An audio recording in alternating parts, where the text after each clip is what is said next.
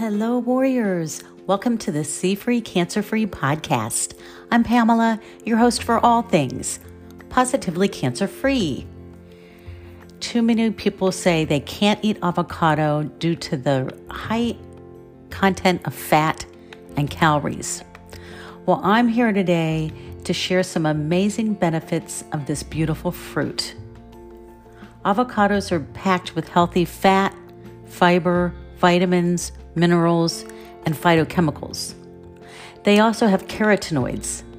Studies have shown that carotenoids slow the progression of cancer, and phytochemicals have shown to inhibit the growth of cancer cells, reducing the risk to begin with.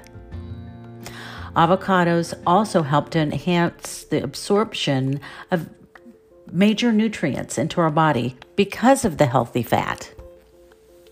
There are so many ways to incorporate avocados into your day, on salads, in a smoothie, or on the oh-so-popular avocado toast.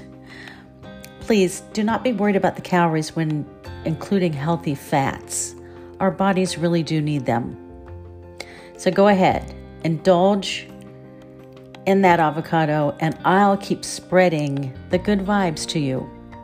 Please subscribe to this podcast for your daily dose of cancer prevention and fighting.